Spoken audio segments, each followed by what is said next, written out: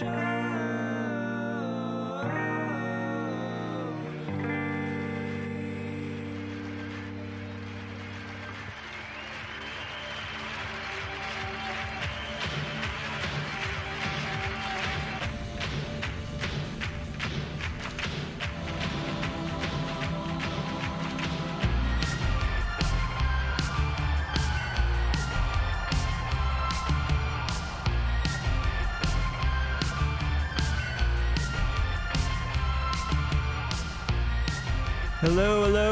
Once again, happy Halloween, everybody. Happy Halloween 2015.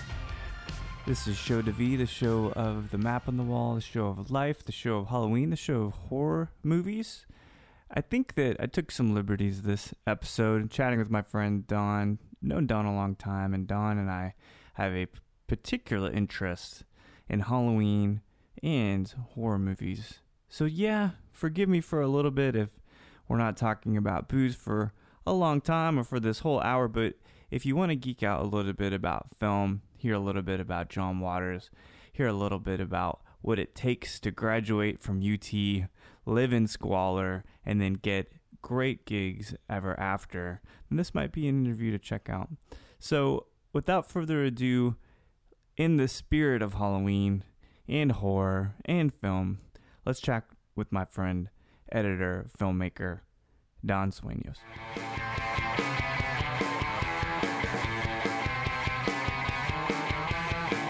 So I didn't know that Bruce Campbell was in it, for one. Right. So this is 88. I did a little bit of research on it because he looks so goddamn young in it. And you've got Tom Atkins, which is my favorite dude with the mustache from Night of the Creeps, Creep Show. I forgot he was in that. Yeah, it's amazing. The Fog. Kind of like the guy that I would, if I was filming a movie of my life, I would make him my dad. Okay. Yeah. He'd be a good dad. He'd be pretty, he's like the best dad. I mean, not so good in Creep Show, you know? Right. But pretty good dad. Yeah. But I was thinking of Bruce Campbell, and the reason I mentioned Maniac Cop is that you got the Ash versus the Evil Dead coming out. I think it's just a couple weeks now. On Halloween, I think. Yeah, exactly, right? But like for people who have stars. Which I mean, I'll record it for you if you want. Okay. I've been watching Blunt Talk, and I can't really get into Blunt Talk that much. But, like, it's a great indication that the industry has shifted. Because Raimi was going to do, at some point, Evil Dead 4. But this served as a better outlet for him. Right. And also, too, like, the fact that, you know, it was so hard. I think, like, I don't think he ever had, like, a great opportunity to make Evil Dead 4 as a movie. Sure. And now in 2015, you can make it as a TV show. Right. Which is so insane. It is. You talked to me about that before, how that's a model that you make a movie, but then just make more of it via other episodes. you know? I mean, totally. Yeah. I mean, it's weird. It feels like everything, because there's this interest in like properties. Right. You know, like remaking or sequels or whatever. It's like if you make something and then you can make more of that thing. Mm-hmm. Royalties. Well, I don't know. I think it's maybe just that people are unwilling to invest in the unknown. Yeah. So even if you say, hey, I made this movie, it's really good, and I want to make another movie about something else. Right. They're like, well, what's that? But if you go, I'm just going to take this thing I did and I'm going to do more of it. Right. Now, okay, newer. Right, exactly. Yeah, it's kind of peculiar. I was watching Beetlejuice last night, and I have a feeling this conversation is going to traverse like wildly left and right, which I think is good, you know. But then, you know, they're remaking Beetlejuice. Even then, it wasn't that successful, really, right? Right, and also, it's so weird to me, like, remaking things when there's... Because, like, the thing about Beetlejuice is, like, Michael Keaton is so good as Beetlejuice. That's Beetlejuice, yeah. You know, or, like, remaking Nightmare on Elm Street. One more time. Oh, exactly, right. We're all be in trouble. We're all screwed. Yeah. No, but you're right. That is, one, obviously... Tim Burton is why it's that way. Winona Ryder, but I think maybe she's signed up to do it again. Have you heard anything? She said something about doing a sequel, right? I think, but I don't like a sequel would be cool. That's different, yeah. But I mean, I think the remakes are so bizarre because it loses what's appealing about the original, sure. Which is 1988. Alec Baldwin's not yet a drunk, even though I love drunk Alec Baldwin, one of my favorites. You know, Gina Davis looks great. You've got Catherine O'Hara looks great. Yes. I mean, everything about it is so strange. Well, it's also like Tim Burton's sort of like pure art design. Yeah. Back when he actually had an aesthetic. Yeah, absolutely. And he was just doing it. Because it was only, his probably second or third movie? Because it's 88. You got Pee-wee's Big Adventure. So it was Frank after and Pee-wee, Weenie. right? Yeah, because Frank and Weenie was like a short. Yeah. Right? So, yes, it was really his first chance to do something. Maybe so. Because Batman was after this, right? Mm-hmm. Yeah. 89, 90. Mm-hmm. Yeah. That's So, I mean, and without that style, why remake that movie? right. If you want to make a ghost comedy...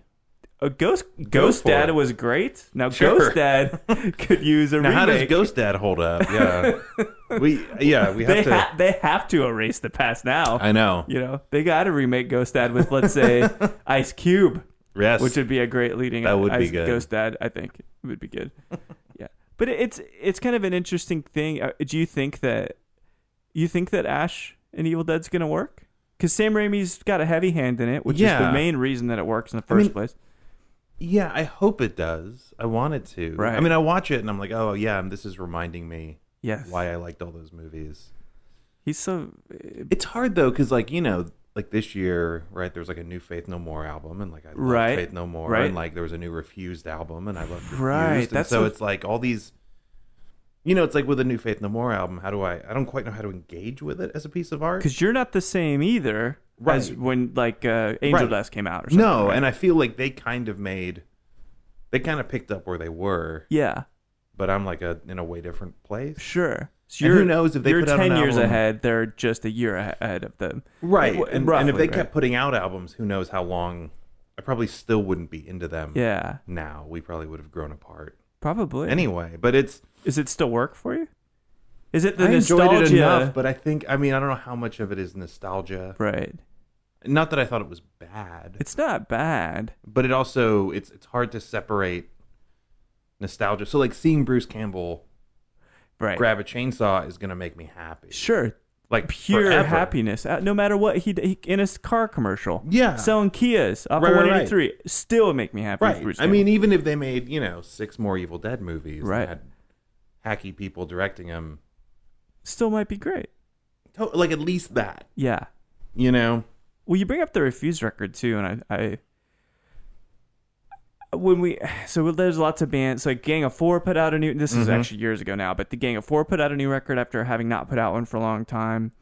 You have the Zombies actually that I saw the other night, the classic band from the '60s. Yeah, they just put out a new record. It was actually pretty good. Okay, but then Refused, who basically created an iconic post-punk record. God forbid we use the title, but an amazing record in 98, 97 or 98. Either way. Yeah. So now they release one this year with a guy that has produced like Britney Spears or Kesha or something like that. Some really? Real big, big top 40 producer. And I go into it and I can't be that 17-year-old punky kid that's so picky about my music. Right. And so you've heard it, right? Oh, yeah. What do you think? I liked it. It took a while though. At first, I didn't like it. Right, me either. But I feel like if you look at the new Refused album and the new Faith No More album, like Faith No More made a Faith No More album, right? Whereas I feel like Refused just kept doing whatever the hell they wanted to do. Like I feel you like don't think this it seems like a Refused record? I think there's flourishes, and those are like the weak parts, right, where it's like all of a sudden there's like a children's choir, for no reason, kind of and weird. I'm like, I feel like you're being weird. Or some horns. There's some horns on that record. The horns I actually like. I like it, but it's still very weird. Very weird, yeah. But like some of the weird stuff I like, but it's the parts when it's not weird that it's like, oh, you guys, this is just where you guys are now. Yeah. It's like slightly AC/DC. Yeah, we met back up, and now you guys are kind of more of a rock band, right? Totally, than some sort of electro punk. Not as fusion, not as pure, but I mean, it's a metaphor for the whole growing old, and instead of just letting it die and just leaving it there, like who would have thought Faith No More would have got back together? Right. I would have never thought in a million years. Well, and I think part of it too is just the music industry being what it is, and it's not like you can just start a new band and then people will give a shit by touring around, right? Even. It's almost like you have to harken back to the days where music made money and go back to that with the people that are used to paying money for music. which is so strange. Yeah. I mean, because I still buy music, but like you have to basically appeal to people my age, right? Because you know how you actually know how that transaction works. Yeah, like money and then music.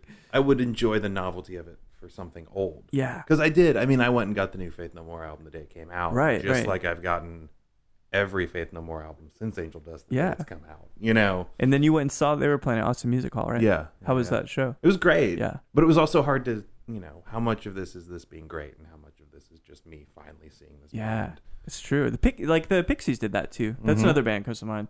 They came back in 2004 or something like that and played Coachella for the first time in a long time, and it's peculiar to see them. The Buzzcocks too. Right. Yeah, like I don't know how that works now. Well, there's a lot of bands who are just sort of in these weird, right? Like there's like 3 different versions of Black Flag or something. Oh, right. Sue each other, and it's just like having a name, and then that name you can book. It's kind of music festival gigs. Do you think that because it is different now, and it's not? When I was going through my musical exploration, when I kind of found out the stuff that I really liked, my parents, my dad was never really as much of a music guy, but my mom, like, she could see how it was changing. She kind of liked it and things. But I remember that she would hear things maybe that I would listen to, or probably more my brother would be like, oh, that's garbage. And so we get to this point where, in a sense, we're actually kind of affirmed that what we were into and the movies that came from our childhood, the 80s, the music that came from them, they're just wanted to replicate that because it was good shit. So no matter how old we get and we say, oh, well, stuff's getting worse, the industry is saying the same thing. Right. Yeah, that's true. It's funny. Like it does sort of affirm vindicates it in a way, Like, yeah, damn right, we had good taste with like what we liked. Right. Yeah, because that's what's weird is you look at the music festival lineups and it's always, oh yeah, I really like those guys in college. There's never like these huge bands that I've never heard of or huge up and comers playing. It's always so and so reunion. Right. Who's at Fun this year? Well, Failure was last year, I think, right? Maybe. Or is it this year? But nonetheless, they got back together. That was one of the only real successful ones, I think. That new record's really good. Yeah. I don't know that anything's happening with the Blood Brothers getting back together. I thought the Blood Brothers got back together. They did, and they played a couple shows, but I don't know if they were... But not something big like Fun? They played Fun last year. Oh, it was last year, okay. But I don't know that they're doing an album or anything. Yeah, they didn't play that's any kind of like material. the right way to do it. Sort of. You kind of get a paycheck. Yeah, you get a paycheck. I mean, basically... Murder City Devils. They didn't put out a new record, did they? But they reformed. I think so. Yeah, they played. Yeah, and they played a couple years. Like Hum played. They didn't put out. It's almost like record. Bands don't break up anymore. They just go on vacation. Yeah, or permanent hiatus. Yeah. Well, because they always say hiatus, right? And you always go, yeah, but you guys are breaking up. Yeah, at the drive-in. Hiatus all over that. But I mean, who knows? Are they back yet? They did. Get back, and they didn't do a new record. I think they probably still couldn't handle each other. Right. Couldn't deal with it. Stand each other is probably a better word for it. But it's probably easier after a while. Like you probably forget the bad stuff. Right. Just like a relationship or something. Sure. Or it takes a while to get back. Right, exactly. There is a honeymoon period. Like, wait a minute, that's why you were a dick? Right, so it's like, yeah, we're going to play Coachella and fun and something else. Right. We're going to be okay. Yeah, it's like having the kid to mend the relationship. Totally. Yeah. No, because it's like if we're going to, all we have to argue about is what the set list to play. Yeah. Then we'll be okay. But if we actually have to write new material and record and work on things, then like it's not going to work out. God, I never realized that just maybe at the drive-in is a metaphor for relationships. It's like, music festival lineups are, you just look and you're like, oh yeah. It's like, oh, these guys have been together. They're just one of those loving couples. Yeah, totally. Like, dare I say, Matt and Kim? Almost literally that they just kind of keep playing and keep playing shows. Like you gotta. There's a couple bands that keep playing, like the Impossibles, and they're from here. Yeah. But they keep playing, so you gotta kind of admire that they're. You do. They probably can't stand each other, but.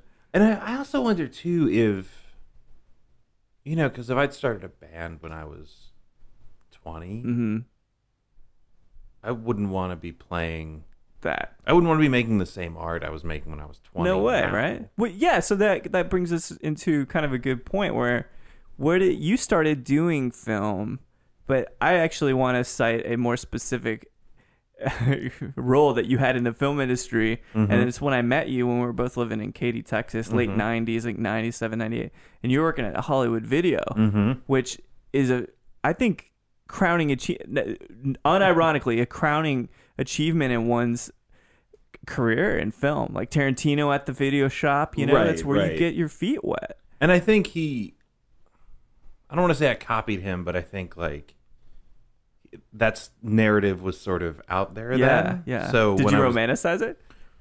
I don't think so. Because I think I was just like, of course, like that's where I want to work. Right. Like it wasn't as much like, oh, Quentin Tarantino did that. So Yeah. if I do that, it was more like, how badass would it be to work at a video store and get to like order the movies and rent movies for free all the time? Absolutely. And tell people about movies. Yeah, they've got to. Well, they don't have to, but they're going to listen to you.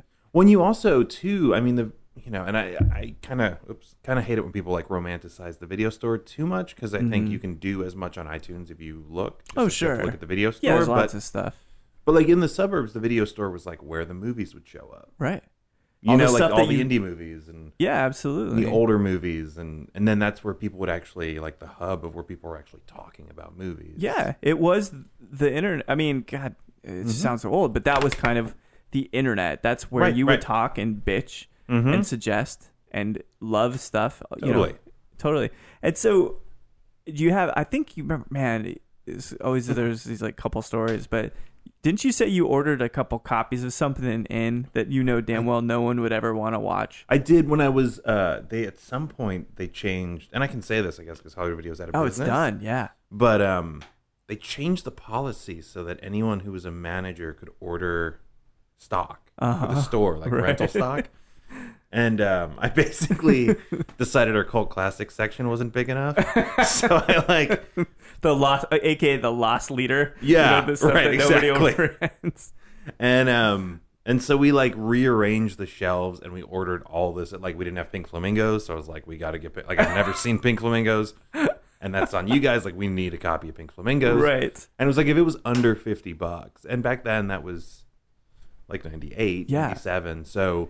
VHS. Stuff was expensive still, wasn't it? Some of them, but for the most part, you could really get stuff for like 20. Oh, that's good. Because that was kind of like the era of like sell-through video and Suncoast and Sam Goody having. Oh yeah, I forgot about that. So like, you could really get anything on the server for under $50. That's great then. So did that help you discover some of that stuff early on? It Pink did. Flamingos is kind of, if you see it pre 15 years old. I think it's gonna. That would probably warp you. Traumatize you a little bit. I didn't see that until later. Yeah, I remember because they reissued it when I was in high school. And I remember there was like an afternoon, like it played in theaters. It did. It's like a it was like a remastered. Oh, it was okay. like it played at like the River Oaks in Houston, the art houses. Sure. And there was like an afternoon where, having never seen it, like my mom and I thought about going. You wanted, and because it was like, it's this movie. I don't think so, but it was like, it's this movie from like the 60s that everybody thought was crazy in the 60s. Yeah, and it just so it'll be fine, So like it was mild for like somehow, right? Like somehow you just sort of say like, well, whatever shocked them in the 60s. Yeah, that would shock us now. Yeah. And you went and saw it? No, we didn't. Okay. We did not. And that's the happy ending on that story. Yeah, because it is still shocking. It is. I can hardly watch it, actually. Yeah, it's not a super pleasant movie to watch. Really. There's some really funny stuff in it. Yeah. But, yeah. But John Waters makes really pleasant films. Even if they're awkward and perverted. Yeah. He's made some of the most fun-loving and perverse films. But always that's always coupled. They are fun-loving and perverse. It's never either or. Right. Besides maybe Polyester or the one with Ricky, the big dance one that they remade. Hairspray. Right. Yeah. But Hairspray's got a lot of like racial. There's a lot. Yeah, that's tensions true. in it, and like Polyester's like a really, which I love. Yeah. Even though it's sort of his first mainstream movie, very his mainstream, first like R-rated. Yeah. But it's very dark. Yeah. Like yeah, mean. It's true. Mean-spirited. Yeah. Yeah. Tab Hunter, is that right? Is that the guy? Mm-hmm. Yeah. And I remember, man, this is a weird tangent, but they put God, this is like hearsay because it's me recanting a story that John Waters has about it to you. But he was saying that when they released Polyester, that they released it in Smell-O-Vision, Right, Odorama. Odorama, thank you. Yeah. Thank you. And apparently it was like that for a little while, and then at some point maybe he attended a screening or they shipped back all the papers that had all the odors on them. It's like, oh, these are unused, or rather like just recycle them if you want them, John Waters. And he said that like always the fart smell was scraped all the way off on every one of them. So that's the thing. For some reason that's what everybody wanted to smell like all the time. Right. I just think that's funny. I have one and I've never smelled really? it. I have one that came with like the DVD. Oh wow! And then I had him sign it when I met him. How was that? Meeting John Waters. It was super awkward. It was like I didn't know what to say. And was it like him sitting at a table and you had to? No, it wasn't like a book signing. He came and he did his thing, his show, like a stand-up kind of a couple years ago. Yeah, right. But he did it in a movie theater. Which in Austin? Yeah, Where he did it like the Metropolitan. Is that the name of it? The one way down south. The one right off Stasny. Yeah.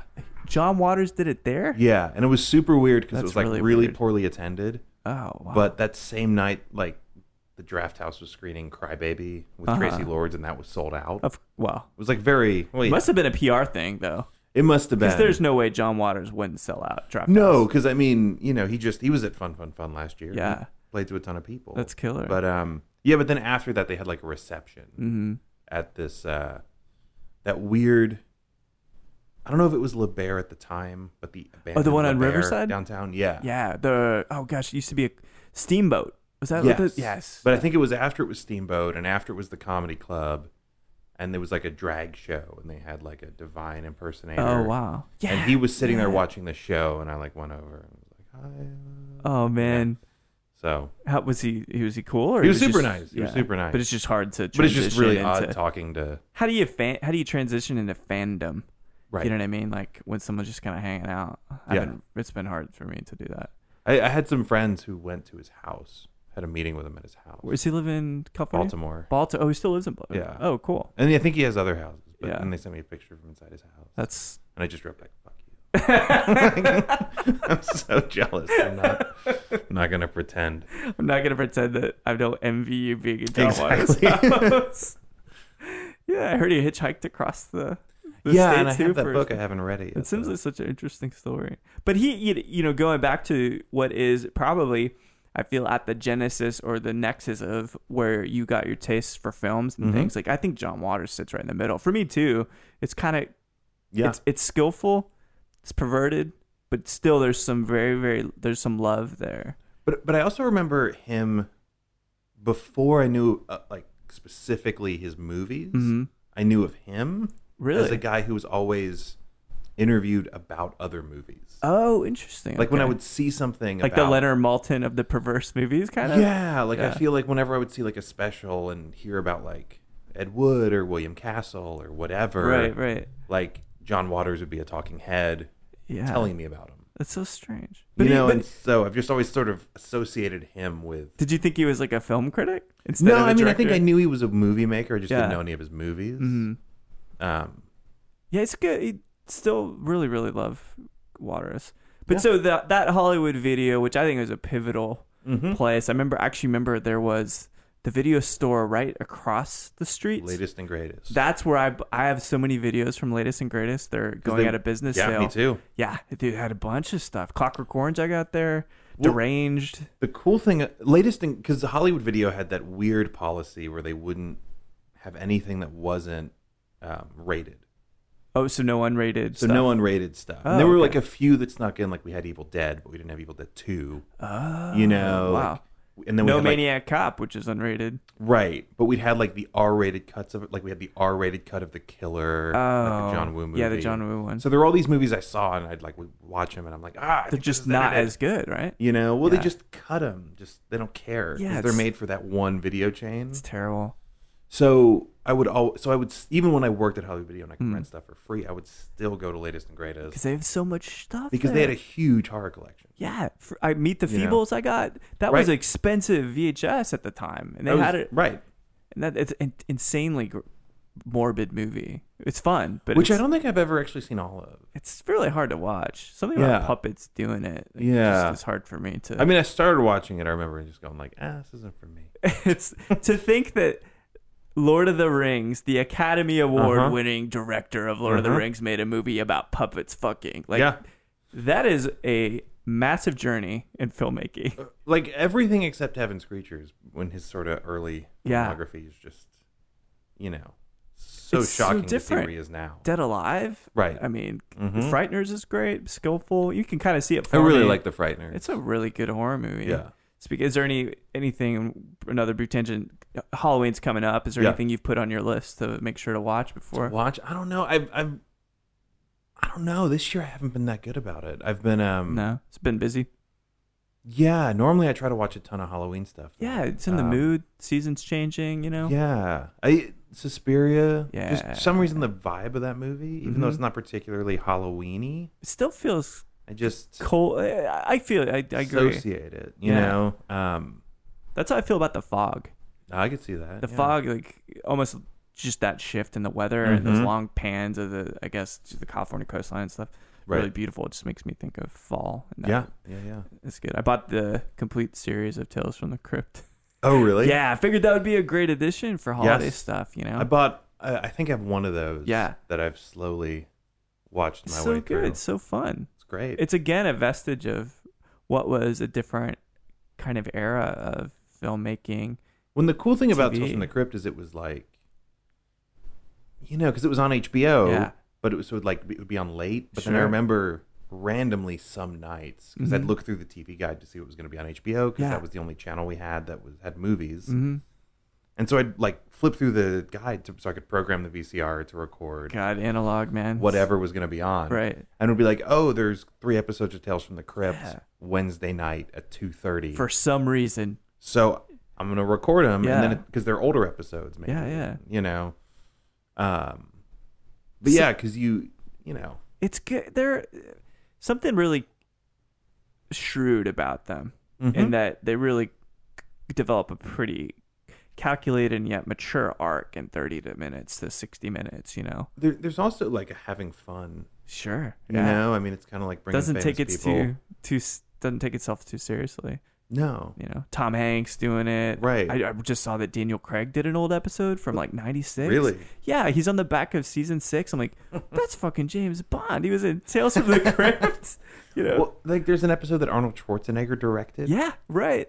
It's insane. So Sam weird. Kinnison's in an episode. Right. Yeah, before he passed. I mean, it captures the pop culture pretty well. It does, but without sort of pandering to it. It's not like watching Beverly Hills 90210 or something. Or Melrose Place. It's just sort of because of the people who are in it. Yeah, it just reflects how they were.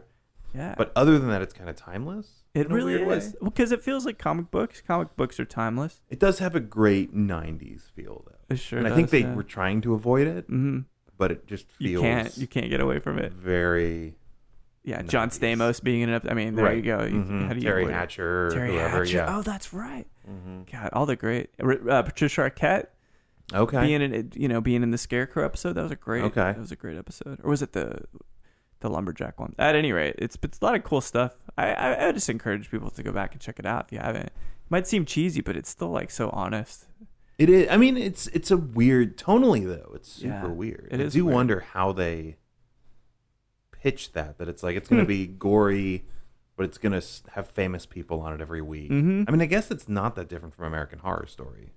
That's a great point. Yeah. Have you watched it at all? I've watched the first 2 seasons. I think. Yeah. The Freak Show's on. Actually, it's 3 and 4. I haven't watched Coven yet either. Coven's great. Yeah. I'm really surprised. It's tonally a really interesting show. It is very strange. It gets real dark. Yeah. But then it also is kind of tongue in cheek. It totally is. I mean, the fact that season 4 and they claim it, they mention it, that it's a remake of Freaks. Right. I mean, it is exactly. If you look at the Freaks, God, and it feels like so inappropriate, right? But if you look at the Freaks of the show, they match the original Freaks in some form or another. And then there's a complete homage to Halloween with a little kid with a mask and a knife going into the same point POV and everything. So, but I don't know. I feel like that's been the first effective foray into a chronicle horror kind of show. It's been the only one that's been effective. What's interesting too to do anthologies, there is a weird thing because there's this, people say that attention spans are getting shorter. Sure. Because of, Vines or tweets or whatever. Because of Vines. Or something like YouTube videos or like it's. But the reality is, American Horror Story is basically just episodes of Tales from the Crypt, but instead of being 22 minutes long, they're 47 like 12 hours or whatever. You know, total. Like, yeah. Like, like instead of it being a season of Tales from the Crypt that's like, oh, this one's about the haunted house, this one's about the mental asylum. It's like, no, we're gonna delve into that and go really deep. So it's weird. It's like people are getting deeper with the it's true. The culture they're taking in. It goes all over the place too. I think it pans people, which I like. Some people that like this season don't like another season. The season now, the hotel one, is a little interesting. Feels like it's actually supposed to be occurring in the 80s, but it's modern day. And then there's like a Howard Hughes guy, and then there's a Lady Gaga. Yeah, right. Yeah, it's always they tie it together pretty well. So going back though to the journey, because we talk about film a whole lot, and I think the main reason that we talk about film is not only because you're interested in it or that you find it fun and exciting, is that you do it. So you went from the lovely Katy, Texas, you went to the RTF program at UT, right? Right. Was this like 2000, 2001? So it would have been like 98 through like 2002. Okay. Oh yeah, because we graduated soon, I think so. And how was that experience? Did you learn a lot at UT? I did. I think mainly I learned because I went into the it was like a campus TV station. Mm-hmm. Is that the one like McConaughey worked for at one point? I think he did some stuff for them. Yeah. Wes Anderson. Oh, cool. Rented a camera from them at one point. Like I think John Huston used the bathroom. Yeah. But so that was actually more of a hands-on thing, and that was where I kind of got more experience than I did in class. Yeah. Well, because that's what, I mean, I think we both agree the real value is doing it, not sitting and learning about it. Right. And I actually feel like where I am now, some of the things I was being taught in film school are actually more valuable to me. Oh, really? Like what's a nugget now? I don't know. I think it's just a lot of the approach to narrative and character. And at the time, when you hear that and you're just a kid and you want to make a movie. Right. It just makes it all seem so overwhelming. Sure. Why are you throwing obstacles at me? I just want to do this. I just want to do it. Yeah. And then once you do it, you can go, well, why isn't this working? And somebody can go, oh, it's because we don't know what this guy's doing or what he wants. Right. Oh, okay. What's his motivation? Like, who is this guy? What's the conflict? You know, and so it's sort of like you have to kind of do it and fail to then be open to hearing. That's an interesting. Those things where before it's really just abstract before that. And well, film is one of the few arts where it is that way because it's so hard to make a movie. Like, it requires so much work and time and like money. Logistically. And people to just make even like a short film. Mm-hmm. Whereas if it were a painting class, it could be like, all right, everybody paint. Yeah. And then we're going to talk about painting theory or whatever. Yeah. Yeah, there's not a lot of cross-functional tasks, if you will, that have to occur. There's not you can't edit a painting. Right. There's just no way. Right. And you get to kind of like immediately. I'm not discounting the art of painting, but you can spend an hour, you can spend 20 minutes. Your call. Well, like if you're going to major in fine arts and focus on painting, you will have painted. Yes. Before graduating from high school. And to that's college, a great point. But you might not have made a movie before you decide to go to film school. Yeah. That's a great point. Yeah, I mean, so I think the stuff you learn is good, but I also think it's hard to sort of take it all in. Right. Until you're ready. Yeah. Yeah. So what was the first project that you worked on, either as an editor or a writer?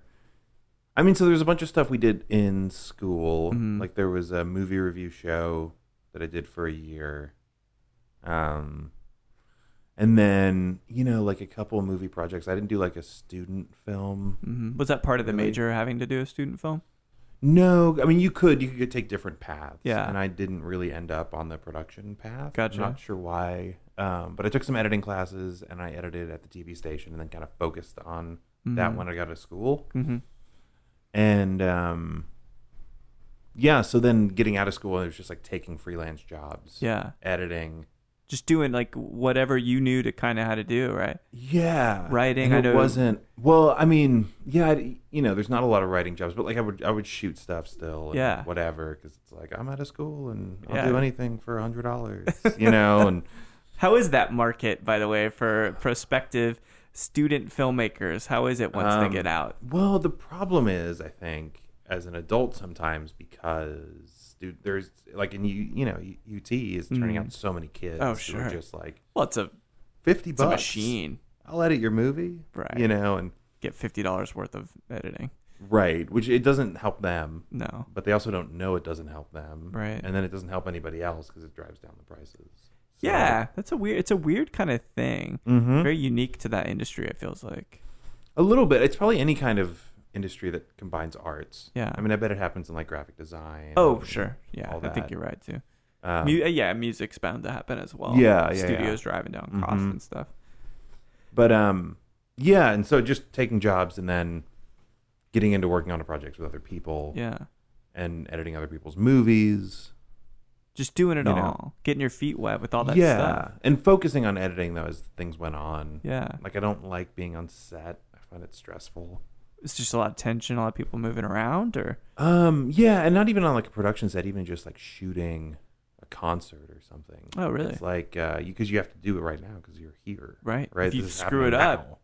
We need this now. So like, I don't like you want to work with your own kind of time constraints and be able to have your freedom. Like, yeah, I mean, it's just so much more chill. Yeah, when you kind of have everything in front of you.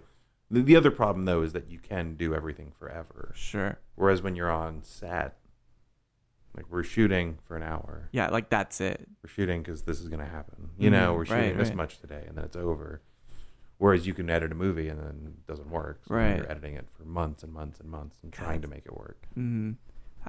So you obviously then, as it surfaced, editing became more of your thing. But so you had it, I've been following your career because it's been really, really a cool thing to watch, like how you started out, just piecemealing stuff together, like I'm going to edit here, I'm going to be on set here, I'm going to film this other stuff. And ultimately, what do you feel was that first moment that you felt that maybe it was working? This decision to be in the film industry kind of made it all worthwhile. I don't know. I don't think it was for a long time. Yeah, that's what I thought. And I sort of wonder why I kept going. I mean, like in all just honesty, like unwilling to stop, or maybe, or did you just love it enough to? I think I was like determined to make it happen. I think I was also a little delusional that it was like, well, if I just keep going, something will happen. And I made a movie. One of the first things that I had a big hand in was this documentary called Year of Danger. My friend Steve Metz I shot a documentary with him, one of the last things I ever shot, called Uber Goober, about role-playing games. Okay. And then he was a lecturer at UT, but he was also in the National Guard. Oh, wow. U.S. went to war. He got deployed. So I kind of helped on the edit of that, but then he would send me tapes of stuff he'd shoot while he was in Iraq. Wow. And so we kind of cut that into a doc. Yeah. And so that was like one of the first things that was like sort of artistically satisfying. When was this? 2007. 2007, okay. So you must have been like late 20s. Yeah. Yeah. Yeah, so you're like 30, turning 35 next week. Yeah, right? yeah. So that what was called? Year at Danger, because the base okay. he was at was called Danger, which is funny. Even though it is probably also dangerous being right. It's an odd name. Double entendre. Tell perhaps. People. Yeah. Interesting. How was it received? Pretty well. Yeah. But, it was also sort of a big wake-up call for me in terms of how things work. Right? That you make a movie and you're like, this is great. Right. We did something so great. I care so much about this thing. This is the best thing. Right. And then you realize the rest of the world doesn't. They don't, yeah. And I mean, I think people like it, and I've watched it recently, and I still really like it. Mm-hmm. And I'm pretty critical on my own I'm sure. stuff. So I think it's good, but I also think we didn't really know once you make a movie and the movie's finished, there's still so much more to do. Oh, all the press. Just like in music or anything. Sure, like applying to festivals, and then do you know anyone at festivals? Right. And then once you're at a festival, promoting it at the festival. Yeah, it never ends. And trying to get reviews, and then taking those reviews and having a sales agent who's going to get you a distributor. It's a lot of steps. It is. Does that... all of those steps, does it make you not want to do certain parts of the filmmaking process? I Because mean, it seems yeah. like editing is a little bit removed in that sense. Like once you turn it in, you don't have to really press and promote the film. No, right? it should be. The problem is in a lot of independent films there isn't that. Like that isn't in place. I mean, the PR and stuff is kind of different, right? But just the amount of stuff preparing for screening at a festival, right, and then if someone wants to buy it, preparing the elements so that they can, re-record the dialogue for a 5.1 release in Taiwan or something. Right, it's just like actually the technical things that have to be kind of updated. Interesting. So yeah, it's a lot of work, but it's also, I think, really important to have that moment of, you're not going to be all those 90s indie filmmakers. Right. You're not going to be Kevin Smith. Smith or Quentin Tarantino or whatever. Soderbergh, Yeah, it's not like you're going to make one movie and then you're going to get a huge paycheck. Right. Or even before that, like, George Romero or Sam Raimi. Well, George Romero certainly didn't make money off of. No, and he he's still independent deal, and like. Yeah. But I think took forever. At the time, like, and this is also before the internet, but like as a kid, it's like, well, Tobe Hooper did the Texas Chainsaw Massacre, and then Steven Spielberg let him do Poltergeist. Yeah. And you don't realize it's like, but in between that, he made like Madhouse, right, Eaten Alive, right, like all these kind of subpar. They're fun, but it's like not as good as. But he wasn't getting huge paychecks on those movies. I can't imagine. But I guess we romanticize that as well, right? Like we fail to really look that it's. You don't just have that one at bat and you knock it out of the park. Right. You have to sit there and have game after game and kind of perform. Right. And have the next thing planned. Yeah. But that's even if you're lucky enough to be able to do the next thing. Yeah. So it's I think it's a healthy amount of cynicism. Sure. Is nice. Well, it's also called a defense mechanism, right? Because you don't want to go crying to bed every night and say, like, why the hell have I done this? Why Set your expectations appropriately. Yeah. And things will be a lot easier. I think that's although it is counterintuitive to what is some know as the American dream. Right. It is good to temper your expectations. Well, I mean, I think you can still pursue things, but I think because part of it for a lot of people, I think, is kind of laziness in a way. Oh, sure. That you're going to do this one thing. Right. Because it happens a lot when I talk to first-time filmmakers. And I'm not talking about anyone in particular here. Right, sure. But Steven Spielberg. Yeah. No, but like somebody who's made their first movie and you can tell that they think it's going to be the and they're like, we made our first movie and we're trying to get the edit done in time for Sundance, and it's like, well, I saw it and it's not gonna $30,000 movies that don't have movie stars in them don't play Sundance. So it's great that you're trying for that. Yeah. But you also have to realize that maybe you're just gonna play a bunch of small festivals, make some contacts, and then write another movie, and then maybe that raise money for that, and then maybe that one will do something. So it's not so much giving up on your dreams. It's just like realizing that sometimes they're dreams. Right. And you have to just be persistent. You as George Carlin says, you have to believe the reason it's called the American dream is because you have to be asleep to believe it, which is an amazing way to think about it. Again, somewhat cynical, but to your point, you could have quit at any time. Right. Even maybe the signs were on the wall, right? Like you should. But there were actually a few points where I thought about it, but I didn't know what else I would do. Right. I mean, I was like, I don't even know how to get a regular job. Like I don't know how to apply my resume of working on people's movies, right? Weird little projects here and there, into something that I could go give like an accounting firm to apply to be there. Do you guys need blood on those sheets? Because I can make blood happen. Accounting firm. So what was I think that because your first feature was before Pit Stop, or was it after that happened? It was. I shot it before Pit Stop. Okay, but it was released after. It took you a while. It was right. It would have. I think it came out right. It came out. It was released before Pit Stop. Gotcha. Okay. And so that was It's funny because you talk about these smaller filmmakers, the first time filmmakers. They've got $30,000 and they make this movie and they think it's really wonderful. And odds are they probably didn't spend all that much time getting their feet wet in the other areas of filmmaking. Whereas before you did your feature, you'd already delved into a lot of those other areas. So it's like you probably already had made many of the mistakes that first-time filmmakers do. Well, I mean, the interesting thing about being an editor is that you're editing other people's movies, so you're seeing all the mistakes they've made. Exactly, yeah. Right? And so... trade secrets in a sense, right? Knowing what not to do. And it's not even like... it's not stuff that's obvious, yeah. right? Because it's not like any of these people are idiots sure, or anything. Of course it's not. just like, oh, why isn't this working? We showed this happen. Why don't people understand that this happened? Right. And it's even something like, oh, well, maybe we need to have them say this. Yeah. And it does. So working as an editor, I think, has informed me. Yeah. Has helped me become a director. Which is good. And a writer, but it's also made it hard because I tend to overthink when I'm writing. But that might have been the case anyway. It might have been. Yeah. You know, I think that any talented person, obviously they're going to second guess this or that, and it's hard to just go with it. But so kind of talk about... I saw pictures of Superheroes.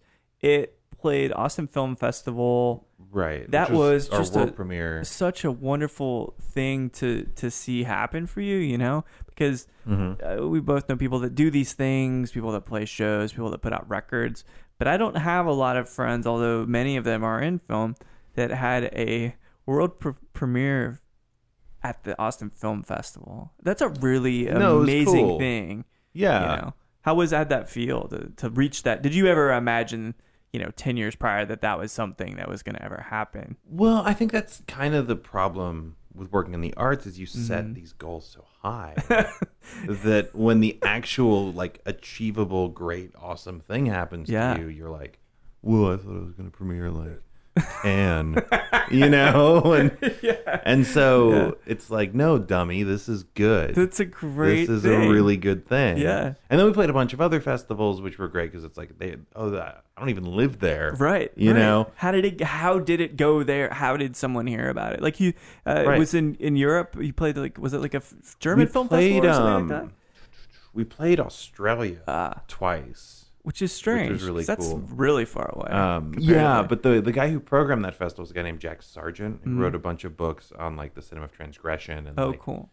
Nick Zed and Richard Kern and John Moritsugo and all those guys who I were a huge influence on that movie. So getting into that festival was like, oh, cool, good. Makes that sense. That movie did what I needed it to. Yeah. That made that movie a success. In my eyes, yeah, for sure, because it resonated with the people that it was supposed to resonate. It resonated with the one guy. Yeah, I was like, if this guy doesn't get it, I messed up. It'd be funny too. Ironically, he doesn't get it, but then everybody else. Yeah, gets exactly. It. Because maybe that's one of those things that when you approach it, you should flip it next time. Right. You know, well, maybe I'll make sure he doesn't like it, and then all the other millions of people will like it. Right, exactly. But how was it received ultimately? Did you feel like you got your point across? I think so. I mean, I wanted to make something weird because I know I just kind of made fun of people for making $30,000 movies, and that was probably like a $10,000 movie. But I wanted to. I was like, it was one of those things where I was thinking of giving up, and so I wanted to make something. I was like, I at least need to make something, right? Before you hang your hat up, right, and make it the way I want to make it. You wouldn't forgive yourself if you didn't. No, of course not. Yeah. And it was literally like, I'm going to make this the way I want to. Yeah. I'm not going to listen to what other people have to say, which is a horrible thing to do when you make a movie. It's very, very you. I mean, it strikes with your personality. And I sort of wonder, it's too much me, maybe for the average person. I don't know. Sort of a psyche dump for 70 I thought it's minutes. brilliant, yeah. I mean, I think it's fucking hilarious. I mean, you have a great cast, and it didn't feel too Austin-y either, which sometimes is a problem. I didn't want it to be. I mean, it's not really hyper local, and then it's not set in Austin. Yeah, it's really, not, even though it was shot. Sure, I mean, it's in Austin. I recognize some of those spots. But it was literally a movie that was like, I can shoot this in my house. Yeah, and I know people. I was really fortunate to have really amazingly funny people. Yeah, Cass willing to be in it. Yeah. John Merriman, is that right? Yeah. Yeah. John's great. Hilarious. He does stand up, right? He doesn't. He's just kind of a comedic actor. Okay, comedic actor. Yeah. Maybe I just found him so stunningly humorous. So engaging. Yeah, yes. It was hilarious. But did that leave you wanting to make another movie? Because this was what? This is so 2000? I think we shot that in 2011, like beginning of 2011, and then we had to keep shooting because we were missing some stuff. Yeah, there were like some parts we didn't have cast and some locations we couldn't find. Mm-hmm. So it was like we shot for 2 weeks, and then I was producing with one of the producers on that movie, Kelly Williams. We were producing my friend Mark Potts and Cole Selix's movie Cinema 6. Oh yeah, Cinema 6. So I had like 2 weeks off, basically at the beginning of the year, where I was like, why don't we shoot a movie in these 2 weeks for free, and then we'll go do this other movie. Right. We found a way to make it all kind of piece it together.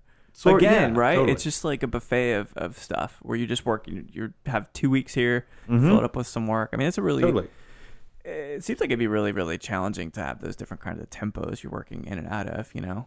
Especially if you want something that's really consistent. It is, but it's also good to sort of keep it interesting. Keep it jumping. Yeah, and keep, because you have to be engaged with things then. Yeah. You know, they're not all the same. No, it's true. You got to be on. Right. Got to keep thinking. Mm-hmm. Have you started work on your second feature yet? I have. It's hard though. You know, it's also hard to find time. Right. To put time away for, because you work in movies. Mm-hmm. Or, you know, I work in movies. But right. when you do that, it's the last thing you want to do is then go. It's like the quandary for porn stars that I can only imagine, and I'm not the first one to think of this, but it's like when they go home, do they really want to just have more sex, or do they want to talk about the new Listen the to Martian NPR or something? Right, exactly. You know, you want to make it easier because it's like they're doing it all day. Because sometimes I don't even want to watch a movie when I get home, let alone like think about crafting one. You know, and I think editing and writing are pretty related. Mm-hmm. So even if I'm like editing a commercial, still the same. It's using up that part of my brain that would then be used writing a script. Your wiener brain, if you were in porn. Yes. the wiener energy, if you will.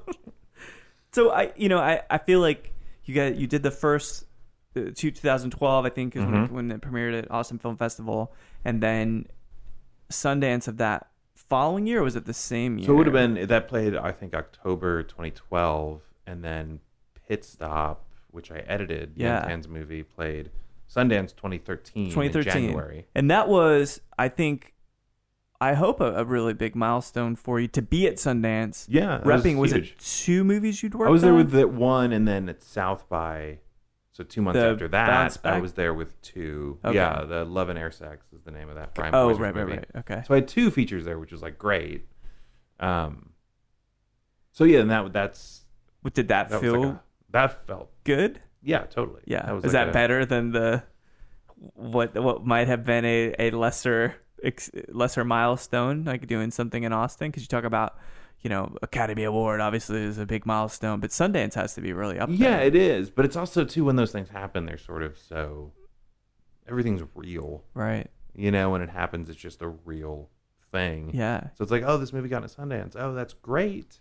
Do you want to go? Oh, I don't know. How much is it to go? Exactly. Do I have this much money? Right. Do I have to fly coach? Right. And then I have to buy like a bunch of sweaters and scarves and all this stuff. And, and then, okay, we'll go up there. Oh, well, who you riding with? And, oh, I'm at the area. Where are you guys? Can I get the key? And so when things are never as good in real life as they are in the movies. They aren't. Which is ironic since you make movies. You figure you could make your life as exciting as a movie with your editing abilities. It'd be great if movies were just long and boring and largely uneventful. Antonioni movies are large and boring. 3 hours worth usually. It's true. And I suppose maybe some people would feel that they're insightful, but I can't watch most of that stuff. It's it's so boring. Yeah. Lanata, is that the one I'm thinking? Oh, L'Avventura is the main one. Yeah, to take that. Anyway, but 3 hours.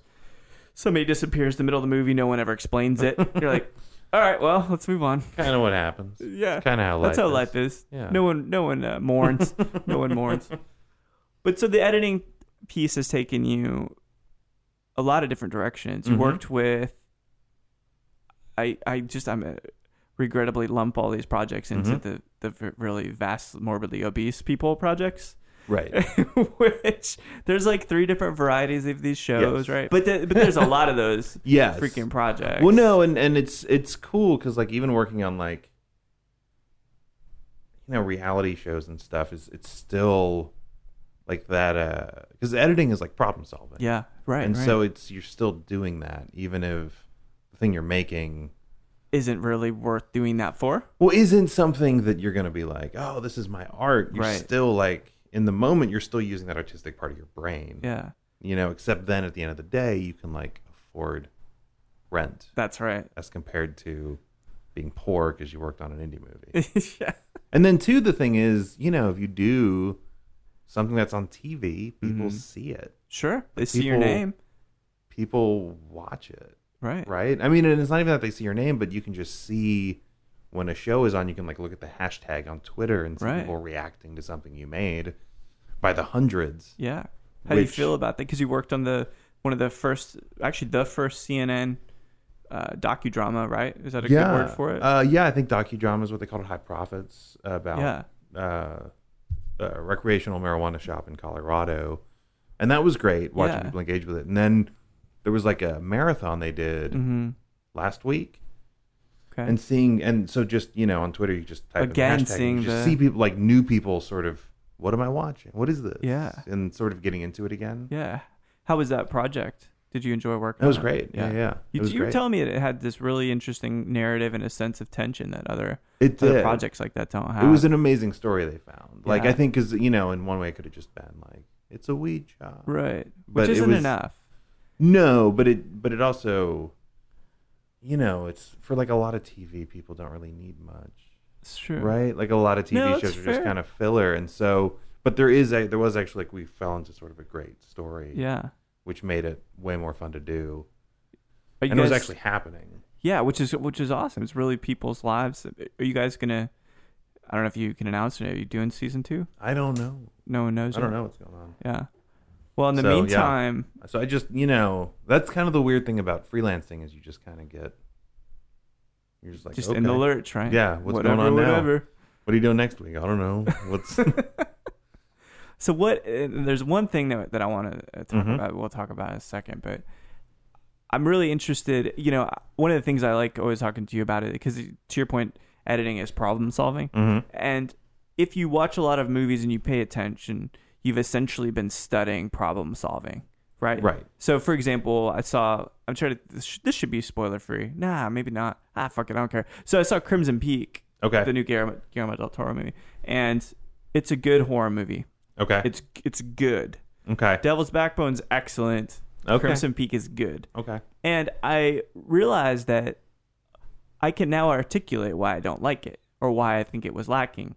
And that is because, you go through watching these movies all the time and you see these same mistakes. You're like, well, they didn't develop this or this. They're not tying this to this. There's all these people that died and it's like in vain. Like, why would you let that happen? But what ultimately, when we can sit down, we can talk about editing. And you were saying, and I think you can talk about these projects. I hope you can. But there was one about 2 lame brain brothers that or friends that abducted a serial killer. Right. Yeah. And so we got to talk about like why that wasn't working, but ultimately did. Right. Well, yeah, but it's and the weird thing is because editing is the invisible art. Yes. Right. And I don't normally notice it in a movie unless they're doing something sort of arrhythmic or flashy or different. You tend to not notice it, which means it's working. Right, that it's just subconscious in a sense. But it kind of comes down to that, like everything, when you edit a movie, everything, everything needs to serve a purpose. Sure. So it's like, what are you seeing at this moment? Yeah. Why are you seeing it? How long are you seeing it? What's happening when you're seeing it? Absolutely. When do you see it? Right. Do you see the guy look shifty before they open the box? Or do we not see that and we see the other guy looking in anticipation before they open the box? Or do we see both of them? And so, so it's really odd on a project because you can just sort of go, well, maybe we can show this guy's face a little longer. Right. And even a couple seconds make all the difference, right? Oh, totally. Yeah. It's just fun talking about that. Right. Like to summarize why it's fun. So some of the projects that you're working on, just like some of them are about lame brain anti-heroes. Some of them is about revenge and serial killers and killing and blood. Some of it's about vampires or zombies and pot-induced zombies. I mean, these are great topics. These are really wonderful topics. So to bring it back to booze just a moment, because your glass happens to be empty, which is, I want to make sure you have the opportunity to refill it. So we picked a rye. Every time I sit down and chat, we pick a bottle that we're not getting tanked here. We're just sipping it slowly, right, as we kind of develop this conversation. But we picked a rye, and this is a Pikesville rye. I didn't realize it came out. I didn't realize it was limited, but Heaven Hill is making a straight rye that is no less than 6 years old. And this is at 110 proof, and it is just delicious. What do you think about the... It's great. It's good, right? Yeah. Really nice depth to it. It's probably one of the best ryes I've had, and I had no idea Heaven Hill was putting it out. Why rye, Don? You know what? I think it's because I used a bunch of rye because I went to a kind of a potluck party, like a fall party. Oh, fall, yeah. And I didn't cook anything because I don't cook. But so what I did is they said bring something autumnal. Oh, sure. Right? Love that word. Second time I've heard it in 2 days. I think it might have been mine, not theirs. But so I basically just made like an apple cider. And some cinnamon sticks in there, and then some rye to sort of like give it like a spice, like a lot of rye, perfect. You know. And how'd it turn out? It turned out well. Yeah. And then we served it cold because it's Texas. Sure. So it's autumn, but it's still like 90 still degrees. Like spring everywhere else. So yeah. Yeah. Whiskey is a go-to for you. It seems like. What is it? Just I think there's something romantic about whiskey, especially in the creation process. More than, let's say, drinking. And I love martinis. I think martinis are the social drink. You talk about the projects over a martini, but when you're engaged and you're immersed in the material, you're drinking whiskey. You know, there is a weird thing, too, about the martini glass that I feel like if I was just at a bar with some guys after work. It's a two. You know? And I feel like somebody could order like beers and somebody can get like whiskey and you get a little glass and you can get like an old fashioned even with like a big ice cube. Like the martini glass is such a... Is it like la-di-da? What are you doing? You know, like it's like a cartoon or something.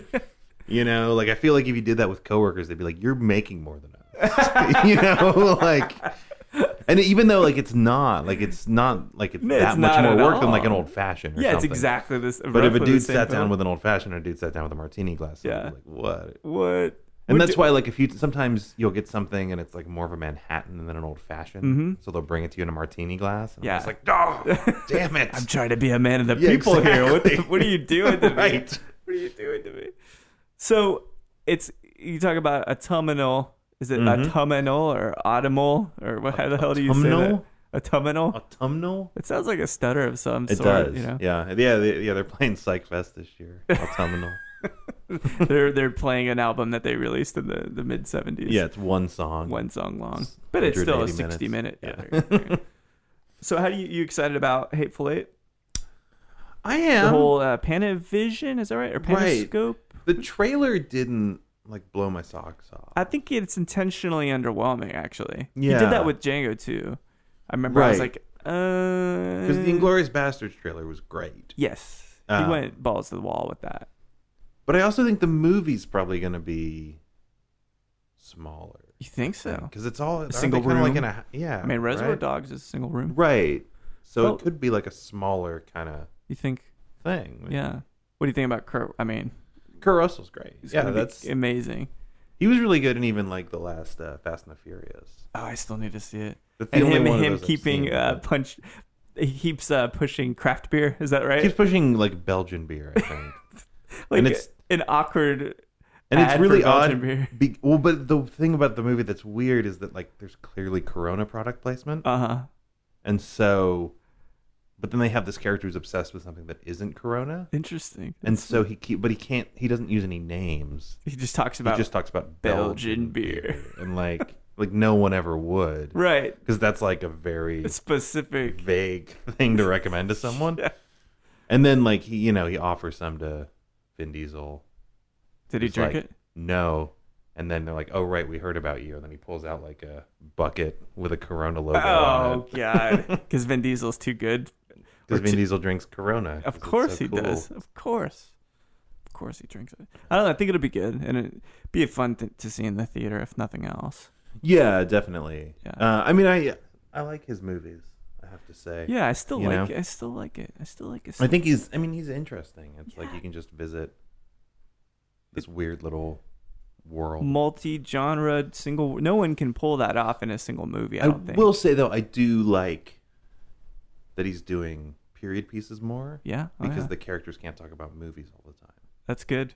I think that's like a positive. Or Madonna. Right. Yeah. Yes. Like it's not like the pop culture dialogue. Yeah. He's really interested in building characters, it seems like. But remove just with pure psychological tendencies instead of like pop culture sensibilities. Right. You know? Yeah, it's a good point. It's definitely a good point. Well, I think the best thing, like you talk about having worked your way through college, you worked on some cool stuff, you worked on some editing projects, you got to do Sundance, your movie premiered at Austin Film Festival. But as a return to the roots, kind of, last time we chatted, it's funny, it's like the mystery story that you would only read about that you never think would happen. Like people, like this guy just bought a picture of two guys playing croquet. He bought it for $2. I don't know if you heard about this. Mm-hmm. So I think this person bought it secondhand at some yard sale or something in California. Two dudes, old picture, two guys playing croquet, whatever the hell it is. And turns out one of them's Billy the Kid in a picture, and it's the only known picture, and there's only about 2 or 3 pictures of Billy the Kid in the first place. The photo is valued at $5 million. Like, is that fucking insane? That's insane. But it's so cool to see, like, there's a picture of Billy Kid. There's the guy that found the Alfred Hitchcock silent films. There's a long-lost Charlie Chaplin film that was just found. Like, all those kinds of things. So you talk about this concept of finding a film, and you never think that you're going to find a film in the trunk of a car.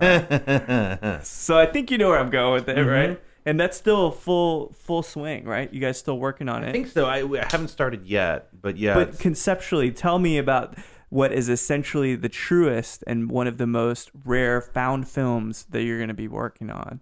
Well, so it's a guy, James Bryan, who did a movie called Don't Go in the Woods, another movie called Lady Street Fighter, and then this company, Bleeding Skull Video here in Austin, put out a movie of his that I think someone found in the trunk of a car. Called Run Coyote Run. And then when they were working on the rights for that, they found out he shot another movie called Jungle Trap. Right. That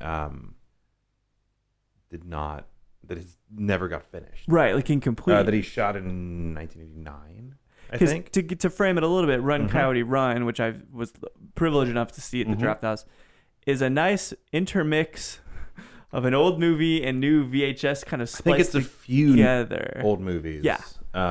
Sort of reusing in a different context, reappropriating. Sure, would we call it now? Remixing. Yeah, girl remixing. Talking. Yeah, some old movies and some new shot on VHS footage for because the VHS market for a while was like a huge thing. Huge. So, so literally any movie if you put it out on VHS was people would rent it. They thought until then they realized that they wouldn't. Yes, and then we're here where we are today, but. But then his next movie, he never finished. So I'm going to work on that. And it's ultimately about a hotel in the jungle? It's sort of like, it's Fitzcarraldo. It's kind of like a cross between Fitzcarraldo and 2000 Maniacs. Where it's, I'm not totally up to date on what they did on the Kickstarter, so I don't want to give away too much. Sure. But, but it's sort of like a haunted mystery hotel, a ghost hotel, maybe. And so you guys are going to shoot more for it? No, we're just going to piece together what was shot then, but new music, with all vintage. I'm sure they wouldn't have it any other way. And try to use period sound effects. All that stuff. Taking it back to 89. Yeah. It's a pretty amazing project. I'm pretty excited about it. Yeah. It's pretty fun to work on something like that. It is a challenge, too, though, because you don't want to edit it ironically. You don't want to Tim and Eric it. Yeah. Because then it becomes too arcane. You want people to be able to enjoy it right, and be in on the joke if there is a joke. No, exactly. Or just sort of like enjoy it the way they should, or the way they would have had it been finished then, and people discovered it now. It's such a crazy story, though, to think that there's a movie and you're making a movie in a car that was unfinished, and you as an editor ultimately have to make that make sense. Well, it's cool that it's sort of a collaboration over time. Yeah. In a weird way. You know? Yeah. I mean, I guess it's like when, I don't know. Yeah. Maybe like somebody doing a duet with another singer or something. Oh, is it like the Natalie Cole thing with her father as like Tupac rapping with somebody as a hologram? Eminem now or something. I don't know, whatever. Or those Pepsi commercials, remember that? Humphrey Bogart as a hologram. Oh, right. Drinking. Or the Tales from the Crypt episode, remember? Where Which one? Humphrey Bogart. Oh, that's right. With John Lithgow and Isabella Rossellini. Oh my gosh, I totally forgot about that. Yeah, that's absolutely right. So you guys have any idea when it'll hit the shelves or hit the screens? I think it'll be next year. Next year. Yeah, I'm not totally sure. Yeah. But yeah. In the meantime, anything else that's really I got some indie stuff, and then I don't really know. Yeah. Yeah, I think I need to work a little bit. Do you? You getting your brain getting rusty or? No. I think my brain's I coughed into the mic and then I talked into the corner. It's bouncing But no, I think I'm not totally sure. I think I might make a short film. Yeah. I wrote a short comedy that I might try to shoot. It's kind of like a movie about I don't know. It's hard to discuss your art sometimes. Figuring out who you are. Right. But it ends with like really, really prolonged stabbing. That sounds fair. But a consensual stabbing. Really? Which I don't think I've ever seen before. I don't know that terms existed. There's the guy that wants to be eaten, and that the guy that wants to eat somebody. Right. But imagine if both of those guys just wanted to eat each other. Which I think you would. I think the guy who, in a weird way, who wants to be eaten is scarier to me. That's a bit scary, yeah. Like I think like the guy who wants to eat somebody, it's like, I mean, I'm not saying it's a little bit more common, but you know, there's not a serial killer that has pieces of his leg missing because he's somehow managed to court people. He wants other people to eat him. That's right. That's stranger. Yeah, that is definitely. I mean, because like wanting to eat somebody, that's like a serial killer thing. Sure, I've heard of that. But wanting somebody else to eat you is like a weird. Like, what's in it for you? Yeah. Yeah. Why would you? Did you eat a bunch of peyote and you want to see the effects of somebody? Yeah, exactly. It's very strange. Yeah, but a mutual stabbing is. Yeah, I mean, consensual, not mutual. Oh, I'm sorry. Not mutual. It's yeah. Oh, okay. It's you know. For a moment, I was picturing two people like, all right, we're gonna do this, like, right, 1, 2, 3. No, let's just stab each other. Yeah, I think that would maybe. I've probably seen that before. Maybe. Have you? Maybe. Yeah, I've seen a lot of movies. Yeah, that's true. Where people have stabbed each other. I've seen at least maybe unconsensual mutual stabbings. I'm sure somewhere in like Lone Wolf and Cub, there's like two dudes stabbing each other at this synchronized at the same somehow, time, right? You know, and then geysers of blood, and then they drop, and then it's a beautiful ending. Both their heads fall off, or something like a Mortal Kombat fatality. Right. Although they borrowed it, obviously, from all the Japanese films. Well, I feel like that's a really beautiful and poetic way to go out. So. You know, it's going to be cool seeing the new projects that you're working on that come through the pipeline. It's going to be cool to hear about what other stuff you're watching for Halloween, and keep drinking the whiskey, man, and keep working hard. I'm very proud of you to see the things you've managed to accomplish when other people, when you were thinking about giving up, they just fucking gave up. So don't ever question, just keep going. Thanks for chatting with me, Don. Yeah, thanks for having me, man. All right. A true testament to hard work, tenacity, ambivalence. I've known Don a long time, and it was great to finally get to chat to him in kind of an official way, talk about Halloween, which is today, so it's aptly timed. But thanks again for listening, and keep dancing.